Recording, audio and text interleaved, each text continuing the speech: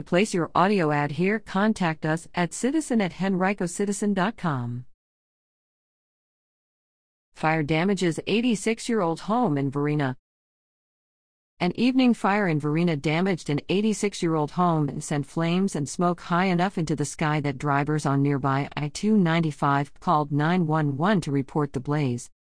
It happened in the 8,300 block of Fortson Farm Lane, just off New Market Road adjacent to I-295 and across from the 4 Mile Run subdivision.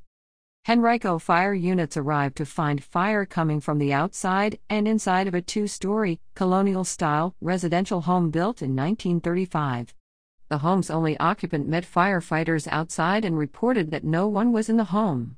The fire spread throughout the inside and into the attic area. Because there are limited fire hydrants in the immediate area, firefighters used water tankers to supply water to the fire scene, but they couldn't prevent the home from incurring major damage. The American Red Cross will be assisting the occupant with housing and personal items. Officials from the Henrico Fire Marshal's office are working to determine the cause of the fire.